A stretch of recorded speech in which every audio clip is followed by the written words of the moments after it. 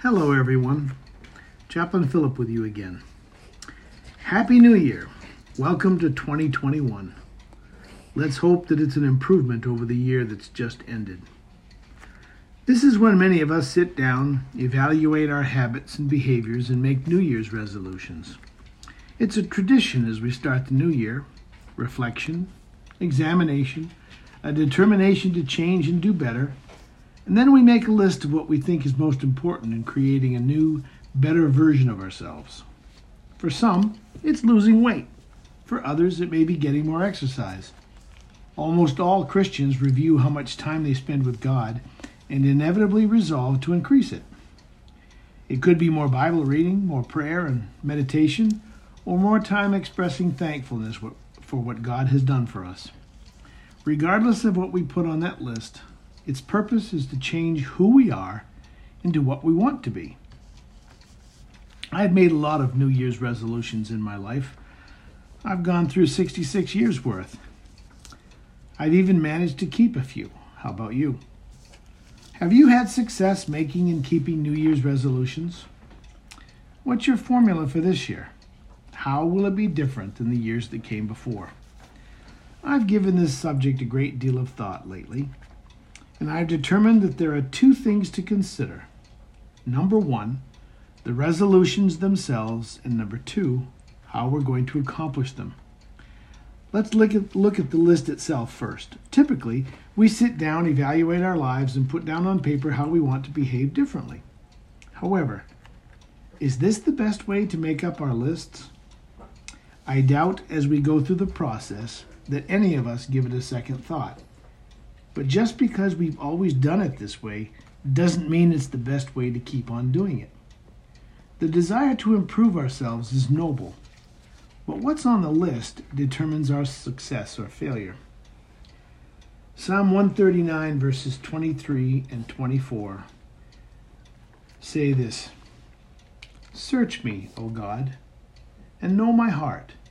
Try me and know my thoughts, and see if there be any wicked way in me, and lead me in the way everlasting." God has impressed me over and over again that I'm not very good at running my own life or coming up with the right plans for my life.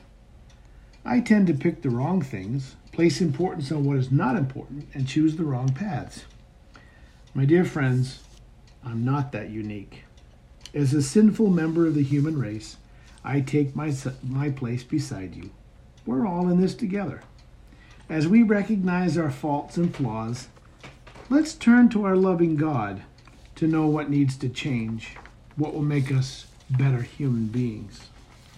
Romans 8:26 says, "Likewise, the Spirit helps us in our weakness, for we do not know how to pray as we ought, but that very Spirit intercedes with sighs too deep for words."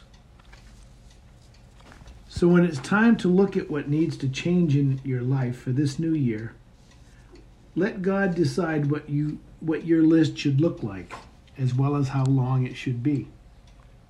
He knows what to look for, and He knows what will suit you best. Open your mind and your heart, and let God put together your list for the new year. The second thing to consider is how we're going to make the changes on that list. When God makes the list, great. But the best list in the world is of no value unless we can make the behavior changes happen. Some of us hope to make the desired changes by willpower alone. Grit your teeth and get her done. Do you have enough willpower to change who you are into who you want to be just by sheer determination? My father had a great deal of willpower. He smoked a pack of cigarettes a day when he was in his teens and 20s. But when my brother and I came along, at the urging of my mother, he decided to quit.